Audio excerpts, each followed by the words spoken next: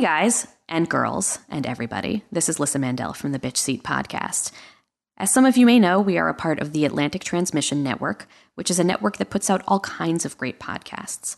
A great way to support our show and our sister shows is to visit theatlantictransmission.com and click on the Amazon link at the top of the homepage. It's all the same great Amazon stuff at the same great price, but we get a small piece for sending you there.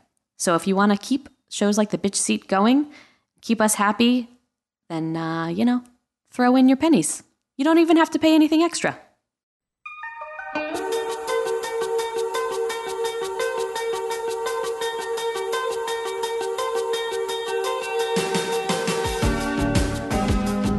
Hey campers, it's the Bitch Seat Podcast. I'm Melissa, and I just wanted to start this off a little differently from usual, because while this is not a political podcast, it's not a current events podcast, the fact that there was a major election surprise, let's say, a couple of weeks ago, and this is our first podcast back since that, I don't want to brush it under the rug, because that's not what we do here. We wear our hearts on our sleeves.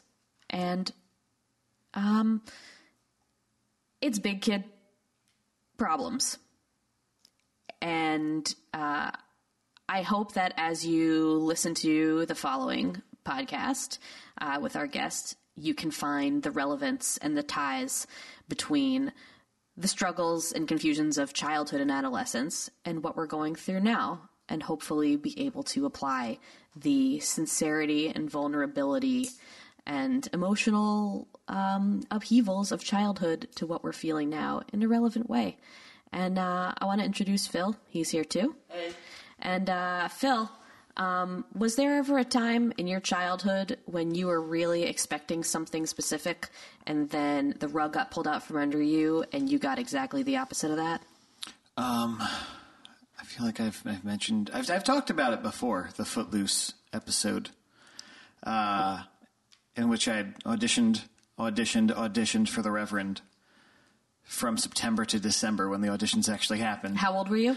I was 17, and I was 18, and I got cast as Chuck Cranston, the shitty secondary villain who punches the lead and then disappears for the rest of the show. Ugh, rude. But did you take that Chuck Cranston and make it really special? I did, actually. I lost 20 pounds. I worked out to the point where I could do one-armed push-ups, and I did them on stage.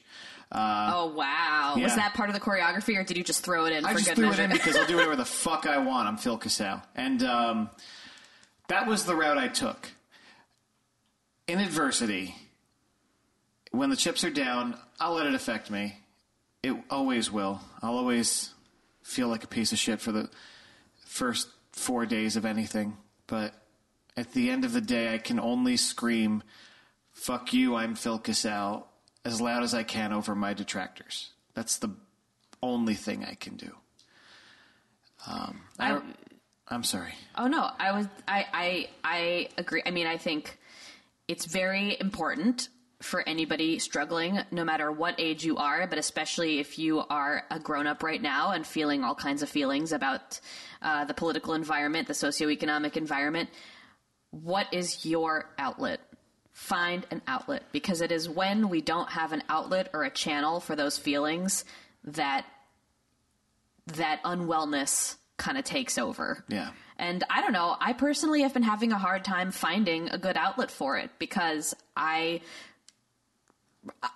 have never been so politically motivated or even radicalized or felt so much like my daily actions are actually really important right now to the future of the country. I used to kind of think as a comedian, well, it's okay if I sort of exist on the edges and I talk about my personal struggles, but it's not really woven into the fabric of society. And I suddenly feel like many people who feel like that have been thrust into the fabric of society and realize that the actions that they take on a daily basis could have an effect. Yeah, do you know? I think we've been taking it for granted. Well, I was going to continue.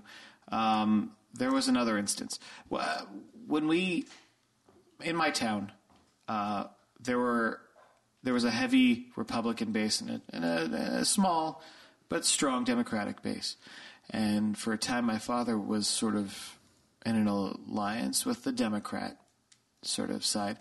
And through that, there was a concentrated focus on the arts, on television. We had a public access station, and I was one of the 3 kids that showed up to the station to actually do anything. And I really was passionate about having my own show and doing what I liked and trying to push just for more live broadcasts because I thought that was how I was going to make it. Nutley public access. So the election happens that year. Which election is this? It wasn't a presidential, it was a mayoral commissioner. How old were you about? 16, 17. Okay. And the Democrats got swept. Republicans took over, and immediately the Parks and Recreation building was no longer my playground. The TV station was gutted. They got rid of it. Wow. So... It was devastation. It was, because your outlet got taken away. My outlet got taken away. I mean, I was upset, but everybody was like, but think about how the people who lost office, and think about other people, think about everything around you. I'm like, yeah, sure, okay, whatever. But my television, eventually that next year, all the equipment got moved into the high school, and I got to have my cake. But it wasn't without a lot of contention that we were able to continue to do what we wanted to do. And I was a part of the first live broadcast in Nutley history. That's the truth. But it was because I didn't forget. Just because my people lost, I was upset. I was very upset. But you took action. I took action. And that's what I was going to get to. I mean, it wasn't just because I'll persevere because white privilege. It was because you can't forget what makes you happy, and you can't forget what you're fighting for. Even if in times like this it feels like what makes you happy seems selfish, frivolous, trivial, completely unhelpful or unrelated to the great movement of time marching forward, which it kind of does, I wonder about my individual relevance, but I think it's also I think it's a rite of passage. I think that I took for granted the fact that I'm still growing up, and so are you, and so are we all. And also, it's really scary to be a grown-up and realize that nobody's in charge. Yes. And to all my friends who sort of deride my anxieties because I have a little bit of an alarmist point of view. It's not an alarmist point of view. That's just what they call it. That's what I was getting at. I think that is immature.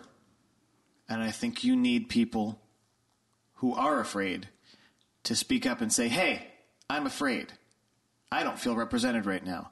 And I don't feel the person in charge is doing enough to calm me down and the rest of the country. Right. The rest of my people. So the best we can do is continue to raise our voices. And if you need to take a time out and go raise your voice in a private way by screaming into your pillow, that's important also. I recommend an I Love My Pillow, not a My Pillow. It's very dense. Oh, yes. We have an I Love My Pillow now, which we took from my parents' house on second Thanksgiving. It's not my... We're not giving that to any guests. Oh, no. That's my pillow. But it's not the My Pillow from the infomercials that you see. It's an I Love My Pillow, so it's a ripoff of the My Pillow. It's the VR Troopers of the Power Rangers toys. It's not... But guess what? It's a great pillow, and let's all take some panic naps. And then, together, once we're done taking panic naps... Let's get to work. Let's get up and get to work. Okay. That's it. Good. Hey, what's your... are we reading from... what's that diary right there you got? It is Satin 2. Satin 2 starring Christy Swanson? Yes. All right. Hello, Satin 2. I'm back. Though I'm weighed down with drowsiness and my head and heart are heavy with overwhelming depression, my soul pushed me to turn the key and write some thoughts. 1996, this is what, 6th grade? I think this is 6th grade. Maybe 7th. You were in 7th. I was in 6th. First of all, my ESP list is now longer. And listeners, for those of you who don't know, I kept a running tally of moments when I had a psychic moment and they're all numbered throughout all the journals, so this is number 5. In Spanish class, Mrs. Mitchell was picking verbs out of the air. She said, which verb should I use? All of a sudden, the word nadar, to swim, appeared in my mind. How about nadar? Were the next words out of Mrs. Mitchell's mouth. Number 6, English class. We were reading a chapter out of a novel. Mrs. Griffith was randomly choosing people to read aloud. I wondered, who will she pick next? Maybe Pat. Or no, maybe Beth. Mrs. Griffith next asked Pat to read. And when he was done, she called on Beth. and then that's it. That's all I say about that. Since I think of each entry in this diary as a piece of my past, a masterpiece within itself, I feel a need to elaborate. However, since I haven't written in a month, there is obviously too much to talk about that I could give details about. I shall have to choose just a few events. My dance recital is May 5th, merely 2 weeks away, and I can already see the school in my mind, can hear the clapping of the audience, can feel the passionate, exploding joy of performing echoing through my body and soul. I look forward to it and think about it every day. Seeing as school is slowly but surely drawing to a close, my anxiety is building. I did have a tough year, toughest one yet, but as usual, I've again grown attached to my team. A third school family, Team 7-1. I've made some wonderful friends this year, peers as well as adults. To tell you the truth, and to say the least, I am afraid. Afraid of the depression that will pain me more than anything on the last day of school, as it always does. I can't stop it from coming. It's like an incurable disease. Ding, ding, ding, it is an incurable disease. It comes and goes as it pleases, but I can always count on that depression to come after every big event. It will come after the recital, and it will come after the final day of school. Oh, I hope the depression doesn't strike too hard. And what of Cashin? Oh, I still like him, a lot in fact. But what of next year? Will he be on my team, or will I only see him with luck once or twice a day? I've fallen for him, head over heels. However, his mother is a teacher in Guilford and probably has a knack for picking good teams, and of course, we'll ask Linda Steller for whatever team she thinks is best. That is so fucking random. This is a mother. This is a really pushy mother of a friend of mine who stuck her nose in everybody's business, and there's always at least 5. Yeah, at least. Maybe Cashin and I do have a chance for being on the same team. Geez, I sure hope so. I would like to go on, but it's 11 p.m. Time to let sleep pick me up and carry me into a peaceful world. Pleasant dreams. Very mirroring of what's going on right now, the encroaching depression and fear. Oh, it encroached already, though. It encroached already. Yeah, I know. But you're already talking about it getting worse in your journal. So how was she? How was this woman in everybody's business? Well, she was a Girl Scout troop leader, first of all. Oh, okay. And then, she had a really, really sweet demeanor about her, and she was always very sweet, but it was like a little bit saccharine sweet. But that's like a lot of small town moms, yeah, as you know. Yeah. But I guess she had her finger on the pulse of she was a PTA mom. You know what I'm saying? I know those moms. Yeah. There was plenty of those where I came from. Yeah. But and they all worked like backstage during the musicals. The stage moms during the dance recitals were, and when they would do a French braid, they would pull it so tight they would give us all headaches. But they were perfect French braids. I had one mother spray, because like she went overboard with my makeup, and she sprayed my hair and hit the mic that I was like rigged in my hair, and my mic was dead for the show. She did it. And that day... See, there's another example of your voice being silenced by adults who think they know better, but really they don't. Well, that's like my history with going to the doctor. Every time I'd go, I'd have an issue, but my mom would call ahead and tell them to look at something else. And then I'd get sick for the issue that I was asking about. And the doctor was not looking for it because, apparently my mother is the patient, not me. I'm just a host that they have to sit down and correct. Yeah. So it's very timely. Yeah. Listeners, Phil and I are about to drive west and strike out for our own selves without the grown-ups that have been very close by for our whole lives. There's no doctor in California that my parents can call and tell to correct anything. and during the physical. So that's right. You're going to have to find your own doctor. That's true. Very exciting. It's pretty good. But anyway, speaking of big changes and depressions that come at the end of things, yeah? I feel like we are at the end of a big thing. Are you? Okay. Here's the thing. This is getting. It's not annoying me. I just have to say it. You're so sad. Why? Like, we're doing a show to entertain people and edutain. We don't have to. This doesn't have to be so maudlin. It doesn't have to be. Right? Am I wrong? You're not wrong. You're not wrong. But for instance, when I'm a listener, and I am a lot, and there are many podcasts that I enjoy, I listen to feel some, like, salve about whatever the latest issue is. You know what I mean? I don't brush it under the rug and listen to... But this is the difference between us. I listen to old-time radio detective shows. Right, this is the difference between us.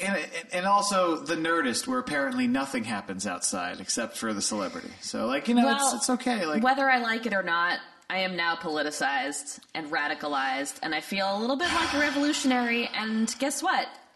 It's my job. How? Okay. It's my job as a comedian and a truth teller to tell the truth about what is going on right now.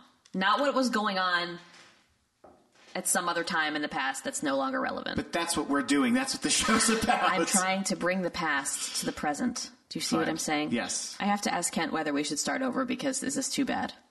This is good. Kent says no. Okay.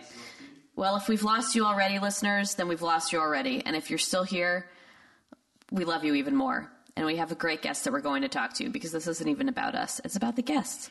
And our guest today is a comedian and a writer and a teacher and just an adorable, just perfect little roundy-faced ray of sunshine. And her name is Joanna Shaw Flamm. So we see a picnic blanket and a big field. There are daisies all around it, and they're not just regular daisies. They have like little faces in them with sunglasses on, and they're doing the head bop to the beat. And Joanna's on the picnic blanket on her stomach with her feet kicked up in the air, and she's listening to her Walkman. It's a yellow Walkman. It's a yellow Walkman. And she's wearing a yellow shirt, and she's having a great day. Hi, Joanna. Hi. That was so accurate. Oh, yeah? Was that you? No. I can't be in the sun. I'm the color of paper. Yeah, but I have to hide from that ball of gas. But you are the sun. Oh, stop! It's radiating out of your face. Thank you. Did you have any PTA moms or dance moms or other kind of like hovering moms? So yes, so not my mom, but I did dance, and I was on the dance team in high school. And I think about this all the time as I get older and look towards a future where I am a mom. But a lot of the moms on the dance team, so the dance team got sweatshirts that had, for some reason, ballet shoes on the front, even though we did not do ballet. And then, well, that was the closest dance thing they could find. There are not a lot of dance logos in the sweatshirt factory. And then the back, we all had our names on the hoodies. And some of the moms got matching hoodies that said, like, Christy's mom or, like, Jen's mom. Yeah. And I was like, Mom, do you want a sweatshirt? And she was like, no. And she said, I love you and I love what you do, but I don't need to live my life through your activities. Wow. And I was like, What? Your mom was the best. Yeah, she was pretty cool about, like, boundaries. And she, like, later she didn't friend me on Facebook until, like, I was ready. Because she said, I just think there are some things that parents and kids should keep private. And I was like, oh, you're the best. She is. Absolutely. So not my mom, but I was definitely around those pushy moms. Yeah, and you were like, geez, pushy moms, that's not how it has to be. Yeah, and it must have stood in broader contrast compared to your mother. Yeah, but now, like, looking back, I'm like, are we too hard on pushy moms? Like, so I worked in Jersey City with kids for several years, and so there were a lot of older moms who had kids when they were older, and like before that had like super high powered banking careers, and then had left to like, you know, finally have their kid. But they brought the banking mentality. Yeah, they managed their child as if they were an employee, right, or like an account that they had to like make do as well as possible. Yeah. And I feel for those women because, like, when you take away the banking job, what do you have? Like, you have your, like, French braid that you are going to make the best French braid ever. Exactly. Because you have no outlet. Yeah, exactly. And then the child becomes the outlet. What I'm saying is it's the patriarchy that gives us dance moms. Yep. Are you an only child? No, I have a younger sister who is 2 years and 3 weeks younger. And were you really close friends, or did you manage her? Oh, both.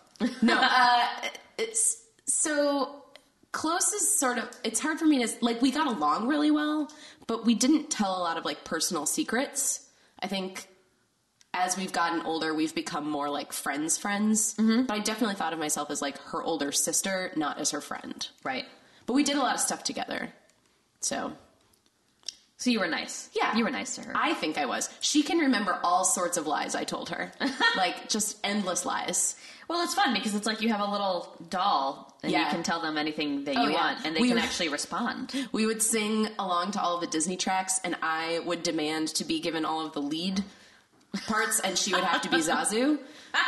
Or like whoever the equivalent of Zazu was. Yeah, of course. Which she took without complaining. That's one good thing I think about having a younger sibling who is your same gender. I had a little brother and I was really bossy to him apparently. I don't remember, but apparently I was real mean. We're very close now. But he was into like boy things and Power Rangers and stuff and I was not interested, you know? But I did have, I think that I always became the beta when my girlfriends came over because I was just wanted to please people. Sure. And so when Leah, who was the rabbi's daughter, came over, very strong-willed young lady, and we had the dress-up box, and she would always get to wear the pink leotard. Even though it was my dress-up box in my house, I would cave to her. So I feel like we all have that friend, though. Yeah. Who, like, comes in and sort of, like, steamrolls our lives. It's an important friend. Because then you understand your own boundaries and, like, what flies and what doesn't. And that's, like, your aspirational friend, too, I feel like. Like, that's the... Yeah. Like, everyone needs a friend... I don't know if they need it, but we all seem to have them. Yeah. But it's like, I'm just, like, lucky that they even hang out with me because they're cooler than me. They treat me really badly. I have to think about that. But we didn't realize that until even later. Yeah. I had, like... I find now my friends are on a scale of Larry David and Larry and his friend, which is awful because I'm now forgetting, and I watch that show incessantly. His manager, Jeff Garland. It's Larry David, Jeff Garland. That's our friendship. Like my friendship with Mike at home, who's my best friend. He's Larry, I'm Jeff. My friendship with Scott Cagney, my college best friend, he's Jeff, I'm Larry. But the dynamic shifts because someone takes more control in a friendship, or somebody's a little bit louder, and the other person's kind of the straight man, or the more rational-minded person. And that's what happens, I guess, when you weed out the ones that aren't. So. But I feel like when you're younger, you don't really think about those things. You just kind of fall into the same role over and over and over again. And that's why these amazing like life shifts that happen, like when you go to summer camp for the first time. And you're like, I can reinvent myself. Yeah. Yeah. Exactly. It's like Westworld. You could be someone you're not, or who you really are. Listen, okay. I think we're all hosts. Anthony Hopkins is God. And that's all I'm going to say about Westworld. Have you watched Westworld yet? No. Okay, that's enough. I don't want to spoil anybody, but you should all watch it. We are all hosts, in our lives. Because we all have the same narratives. Anyway, I'm sorry. Let's we're not going to. That's a whole other podcast. But, Joanna. Yes. Tell me what treasure that you brought to share with us today. Okay. So, you need a little background on this because it might affect how you talk about the people who are involved in the story. Okay. So the first thing you need to know is that I am married to my high school boyfriend. Oh, adorable. Yes. It was not on purpose. But it did. You accidentally woke up married. I was like, oh no. No, I just mean that we weren't, from a background where that was a goal. Right. Like, I wasn't dating someone in high school with the goal of marrying them. Where did you grow up? I grew up in Minnesota, but I grew up in St. Paul, which is the capital. So it's like, And it's urban. It's yeah. urban. Mm-hmm. Yeah. I mean, it is. But, like, even to say that, I feel like I have to check myself It's a little urban bit. for Minnesota. Yeah, right. So, and I went to public school and all that stuff. And so I wasn't intending to marry my high school boyfriend, but it just happened. So that's the background. So, said high school boyfriend was a computer nerd, and he had an online, I guess a website, I guess you'd call it a website, called Magnum Opus. And it was a place for all of our nerdy friends to share their artwork.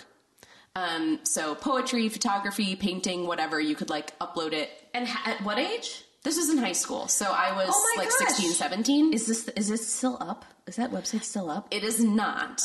It got taken over by Russian hackers. Shut up! They ruined everything. But the archives exist, which is where today's artifact comes from. Oh my gosh. So it became like it was sort of my first like online social circle, because there was also a forum where like mostly people we knew, although from like a couple different local high schools, would like hang out all the time. And we had like all these like forum jokes, and like it was a big place that I interacted with my boyfriend at the time, even though we went to school together, but he was a year older. So, But it was all online? yes, it was all online. It was all text-based, and none of it, like, it wasn't like a chat. It was like you wrote a post, and then you like came back later to see if someone like commented on your post. Nice. And stuff like that. So it had this like big social element, but also it had this element of like sharing your work, which to a narcissistic teenage would-be artist like me was like the ultimate. Oh, absolutely. Thing, I wish I had a vehicle like that. It's like an interactive literary journal. Yes, and it was also like a precursor to like live journal or even like Instagram. It was like, here, see this part of me, and other people could be like, yay, I like a part of you. And you could be like, yes, I exist. Yep, that's pretty much it. Yeah. So I was very active on the forum, but I joined it after we had started dating. And then, so said boyfriend was a year older, which meant he was leaving for college. And he was going away for school. And I had very maturely said, you need to decide whether you want us to stay together or break up when you leave for school, because like nothing's changing for me, but you're having a new experience, like it needs to be on you, kind of. You were a grown-up before you were a grown-up. Yeah. Yeah. He was not. And so he waited until 2 days before he left to tell me he wanted to break up. Oh, God. And I was heartbroken. Yeah, of course. Heartbroken. And like walked around my neighborhood like open mouth crying. Like just the most dramatic I've ever been in my entire life. And I went to school for drama. Yeah. It was just awful. And it was like he died because he just like disappeared. left. He left. So it was And like he was wasn't in dead. your life anymore. Right. And it was before Facebook, so I couldn't like creep him on Facebook and be like, oh, he's still alive. I wonder if he has friends. It's for the better that you didn't have Facebook at that time. Yeah, it was really sad though. He's going to hate that I'm telling all of this because No, but it has a happy ending. We know. it does, yes. So the reason this particular piece of writing is so embarrassing is it is a poem I wrote about our breakup and how sad I was that I posted on his website knowing he would read it. Yep. Oh, man. And knowing that my friends would also read it. See, that's essentially Facebook, though. It was totally vague booking, except it was like, here, let me hand you a thing that I'm going to make you post. Yeah, this is a private conversation between me, you, and all of our friends. Everyone we know. Yeah. Yes, You guys had the unfiltered, pure Facebook before Yeah. it was like a real thing. So Kind of, yeah. This is one of the drawbacks, is that everybody gets to say it and see it, but everybody has to see it. So, I want to hear it, and then I want to talk about the reaction to it. Yes. Okay. So how many days out of the breakup was this? I think we were broken up for 3 or 4 weeks total. So I'm not sure exactly when. It was probably like 2 weeks in. Regardless, it was going to be fresh, because 3 or 4 weeks is not a long time. Yeah, especially when you're 17. Yeah. Yeah. So, All right. Let's do it. okay.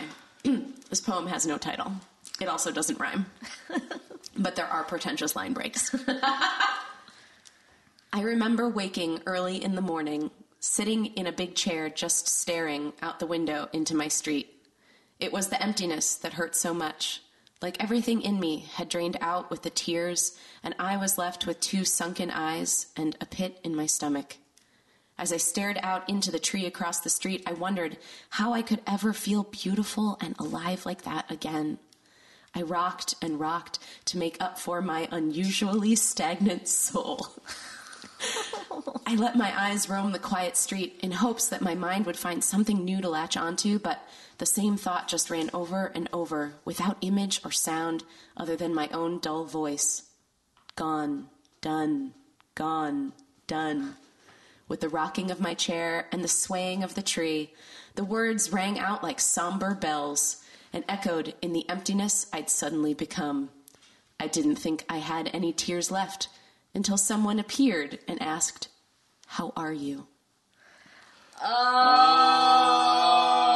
God. So many feels. Oh, man. But that's really beautiful. So I also don't encourage her. No, I have a real soft spot for poems that end in a question. Especially from someone who appeared. No one appeared. So, but like, I love it, and it's beautiful, and it's actually really subtle. It's dramatic, yeah, but it's actually really subtle because it's not, doesn't mention any names. It just talks about the emptiness. By the way, this reminds me, I don't know if you listened to Fiona Apple when you were younger. Hello. Okay, good. Turns out that she wrote Tidal, the first album, when she was 19. Yeah. People like that are infuriating. Oh my God! Well, I know. I thought I was going to be that people, but then I wasn't. I was sure I was. But I think this is beautiful poetry. But I want to hear what your future husband. What is his name? Matt. How did Matt react? So I thought he might take it down, like that he might not let it. Oh, he was the overall admin. Yeah. In charge. I mean, he like programmed and like created the whole thing. Played chicken with the admin. Yeah. But I knew he was going to see it no matter what happened, and like really that was the point. But he said nothing and posted it and did not comment at all. But I remember my friends being like very sympathetic in response. Mm-hmm. And I don't know that it was directly related, but within like the next couple weeks, he instant messaged me and asked if he could call me. And I said yes. We had a phone conversation where he said he wanted to get back together. What had changed? He'd gotten to college and realized that nothing there was better than me. Snap.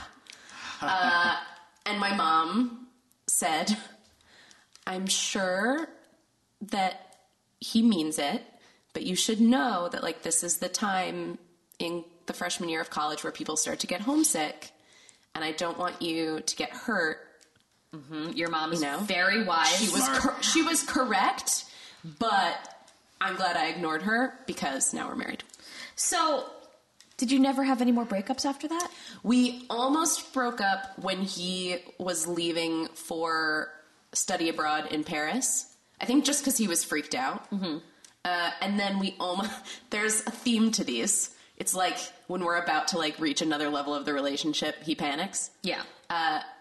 And so we almost broke up when he went to study abroad in college, and we almost broke up when I was about to finish school in New York, and he had already finished school and was at home, and the question was like, is he moving to New York or not? Right. And in all of those cases, I was basically like, look, I'm in, but like this is what I'm doing with my life, and like you can get on the train or not. Oh, good for you. Except then I was like, please get on the train. I think we understand that. What is this, Thursday dinner again? Come on. Let's keep going. Yeah, I mean, it's sort of crazy to think about because I was like really super in love. And like, we were long distance all through college, and that was really hard, although there were good things about it too. But like, I was super in love and I really wanted to stay together, but never at the expense of like what I thought my life was supposed to be. I think that's amazing. It sounds like you popped out of the womb like a fully realized, evolved adult. As a baby, I was like, I need to, fulfill myself. Yeah. Well, you were like, my career comes first, and Yeah. And obviously it's worked because I'm very famous. So you're famous in my world. The lesson is, well, so it's funny because, when you talk about comparing yourself to other people, which I do all the time, everyone ignores their greatest strength and discounts it. So the thing that other people are jealous of about you is the thing you are most likely to ignore completely and not count as an accomplishment. But I recommend having a sister who's 2 years younger and much more successful in her career, because I was saying something about it, and she was like, if you're married by the time you're 30, you don't get to complain about anything. Oh, I was like, you don't even think about that. Oh, yeah, I guess to some other people, the fact that I'm like married and in a successful relationship is an accomplishment. I know, it's easy to discount it, especially when you're an ambitious person and you're like, well, okay, I've taken care of that, but now on to the next thing that's a failure right now. So many people spend their lives with their brains on fire, not knowing like how to make themselves happy or like how to make other people happy. Well, I mean, that's the second part, but my brain is on fire. Yeah, but for other reasons. And it's like a burnt orange, like a cartoon fire, like a cartoon Disney fire. It's a pretty fire. It's a pretty fire. I jump into it because it wouldn't burn. It would feel nice. It would burn, but you would feel so good as you were dying. Yeah. Wow. It'd be a nice I feel like I'm jumping in the middle of like a really intense. This is how we role play. This is how it happens sometimes on the bitch seat. We've I guess I'm a mountain. I don't know. We're meeting at the top of you. Oh God. 16-year-old Joanna is not prepared for this. So, aside from your relationship, which turned out to be wildly successful, and I'm not going to ask you about the personal question of whether you've only had sex with one person in your life. You don't have to answer it here. Let's say I was 16 when we got together and a huge nerd, so you can put it together. Yeah, okay. All right. But like, what else were you? So you were a drama kid. Yes. And were you a really excellent student? Were you I was pleaser? Totally, yeah. But also it wasn't that hard, like, not to brag. But like, school was very easy for me, and so it was a place where I got a lot of positive reinforcement. Oh, yeah, you're preaching to the choir. Yeah. Yeah. So yeah, always like did really well in school. I've been recently trying to like reassess my vision of who I was in high school. Because the more people, especially comedians I talk to, I'm like, oh, everyone thinks that they were the awkward person, and that just can't be real because it just like the math doesn't check out. Right. So, well, I think about that too, because I mean, I know the term echo chamber has been flying around a lot lately for other reasons, but as a comedian, among other comedians, we really are among all the people who are self-proclaimed misfits. That's definitely true. But have you ever read an interview with a celebrity who is definitely not a misfit? They're like super hot, very sexy, and they're like, I don't know, I was awkward in school, and I didn't, or the like, I sort of hung out with all the cliques. Like, well, those people I don't trust at all. Well, the point is that I've been like trying to reassess who I actually was versus who I felt I was. And that's not to discount who we all felt we were. Sure. Because feelings are real. But like, I always felt like I was sort of like the nerdy one, but like, I always had friends. I was on the varsity dance team for 4 years of high school. I was the prom queen. What? Like, it was a revenge of the nerds situation, but like, the tiara doesn't lie. Wait a second. It was a revenge of the nerd situation? So, in that literally nerds were having revenge. So there were enough nerds to outvote the popular people? So what usually happened... Feel the burn. Yeah. What usually happened was that like the popular people would decide whose turn it was for homecoming queen or like... But fuck those guys. Senior prom, no one was willing to like give it up to someone else. And so it was sort of like the Republican primary. And so, but my sister, who was 2 years younger, was on the math team. And all of the senior math team guys had sophomore math team dates. And so my sister and all her friends were at my senior prom and all voted for me. As did all, like, and then it's like, so our tally was, like, you could see how people were voting, because it was just people making hash marks on a legal pad. So then it's like, once people are like, oh, they could actually win, you know. They got on board. Yeah, see, this is me and the quarterback of the football team. That's did you have a slow dance together? Yes, we did. Was it really awkward? Did he make eye contact or refuse? He did. He was very nice about it, but we did, like, after 1 minute, I was like, do we have to keep doing this? And he was like, I don't think so. And then we just walked away. Wow. And I was like, do I get to keep the crown, though? And what kind of crown was it? It was like a nice tiara?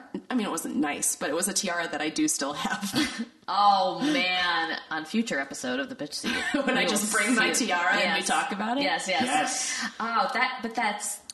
You won. I mean, like... Yeah, so I've had to reassess a little bit.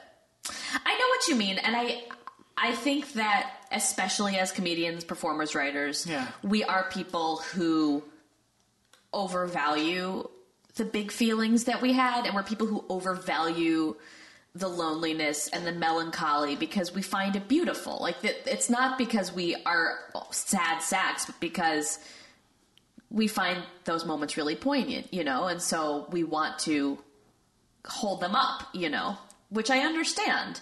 But it's equal parts disappointing and relieving to find out that other people were also in that place. And I remember, like, the first few times I read my diary on stage to people, and they were things that I was like, I can't believe I'm reading this out loud. Like, I was so over the top and ridiculous. And people would inevitably approach me afterward and say, oh my gosh, I felt the same way. Like, you wrote it better. I wasn't as good, you know, I couldn't put it into words, or I didn't write it down, but I felt the same way. And so you're right. It's like, if enough people felt the same way, we were all feeling that same way. But we weren't feeling it together. Totally. You're right. The comedy scene is the awkward people Olympics here, because we all amassed from all over the world to one place, and we all came here, you know, by hook or by crook. We all came here looking for our people. Yeah. Mm-hmm. Totally. And having said that, there's a certain context for why you were the prom queen. Right, exactly. And you beat the system. Like, that's a triumphant Oh, it's a nerd. beautiful thing. It's a beautiful thing. Yeah, that's terrific. Thanks, guys. Yeah. It's been downhill from there. I mean, I always wonder if I peaked in high school, if I blew my load. That has occurred to me also. Yeah. I don't know if I peaked in high school, but it definitely was 2 years ago. What, that you finished high school? No, that I peaked. It's definitely going downhill. That's all I'm aware. Yeah. The velocity. Well, one thing, so I was thinking about, like, why it was so mortifying for me to read this. Yeah. And I think part of it is that it's not that the feelings were wrong, it's that they're right, and to feel that intensely is embarrassing. Like, because as adults, we sort of, like, you know, we start to block off some of those we socialize. things. We socialize, and we also rationalize. So, like, okay, like, this is just your high school boyfriend. You were only together for 8 months. Like, it's not a good idea. Yep. I would like to say PSA, it's not a good idea to stay together with your high school boyfriend or girlfriend when you go off to college. Don't recommend it. Mm-hmm. I've seen a lot of people spend a lot of time being very sad because they made that choice. Yeah, because you're going to get people are going to experiment. They're going to get brokenhearted anyway. And right, but, like, the embarrassing amount of feeling that was in this poem is what I felt, and like, that's what is sort of cringy to read it as an adult. Is that it's like, oh, like, I was so honest about how I felt. I know, but that's so beautiful and important, and I think that a lot of adults, you know, if an adult read that and thought that it was written by an adult, they'd be like, oh, I understand that that's grief, you know, I understand what that is, but it's like, for some reason, there's something in our heads to make us think that whatever feelings that we have when we're younger than a certain age are not real. Yeah. You know, they're just hormones. They're just fluff. They're not real, and they're discounted. Yeah. If we discount every feeling that's related to hormones, there are no more feelings. Exactly. Exactly. And also, I imagine, well, I think you're my age. You know, what year did you graduate? 31. Right. So I just turned 34. Oh my God. But we grew up, you know, in the 90s, and it was not cool to show feelings. That was like the grunge era, you know, that's Nirvana. It was very dark. Everything was very ironic. Thanks, Alanis Morissette. And so. But not really ironic. Right. I mean, Yeah. the term became overused, but sincerity was extremely unpopular. I mean, I think sincerity among children is always unpopular because it's like you're showing your vulnerability, and people It's think like- that's weakness. Totally. So it's not until that you get older and people are like, oh, showing that vulnerability is actually strength because it's hard to do. It's hard Totally. to do. Well, I had a mentor in college who passed away at the beginning of the year, Liz Swados is who it was. And she was like a downtown theater director and like did all this amazing work. And one of her philosophies was like always be on the side of the young. Like whatever you do, align yourself with young people and I think it was partly because of that thing. It's like, young people feel passionately and they're willing to like expose their tender underbelly because they either don't know that like that is dangerous or can't help it because They like, haven't the been feeling- told to stop. Totally. And the older I get and the less I identify as being a young person, the more valuable I find that piece of advice. Absolutely. Because it's just like if you're ever wondering if you're on the right side of stuff, it's just like check in with some people under 18. I completely agree with Yeah. that. I completely agree.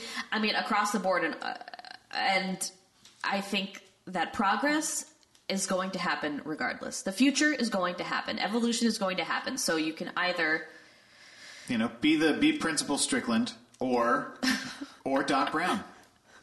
you can either go with the flow of the progress, or you can cling tightly with your white knuckles to the past. But either way, the tidal wave of the future is coming.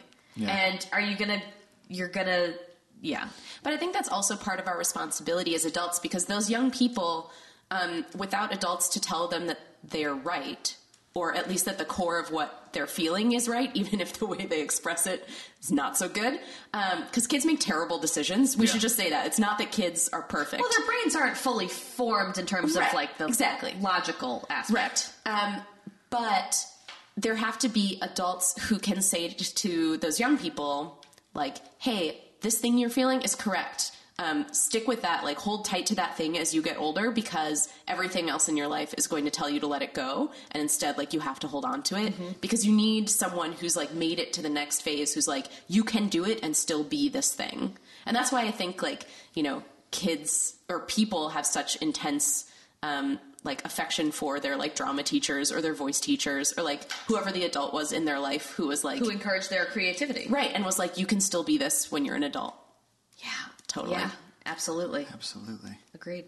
Thanks, Dr. Grace.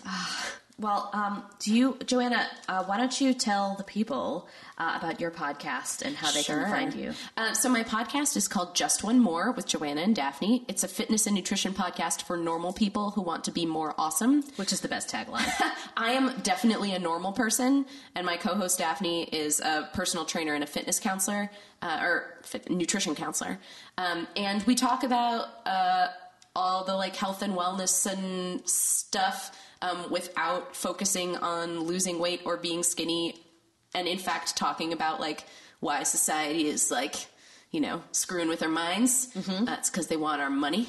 That's right. And so Daphne can say like, here's how your body actually works and here's what science does. And I can be like, cool, I'm never going to do that. What's the 50% version?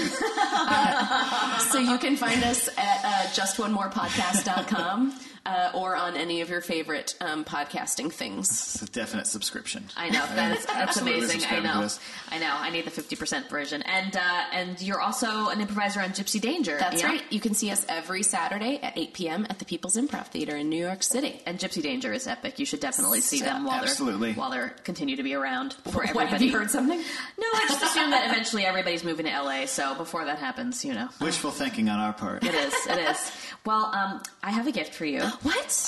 I always have a gift for my guests. It's a piece of ephemera from my childhood bedroom. That means it's worth literally nothing. I can't wait. For now. Right. Well, no, it's not that.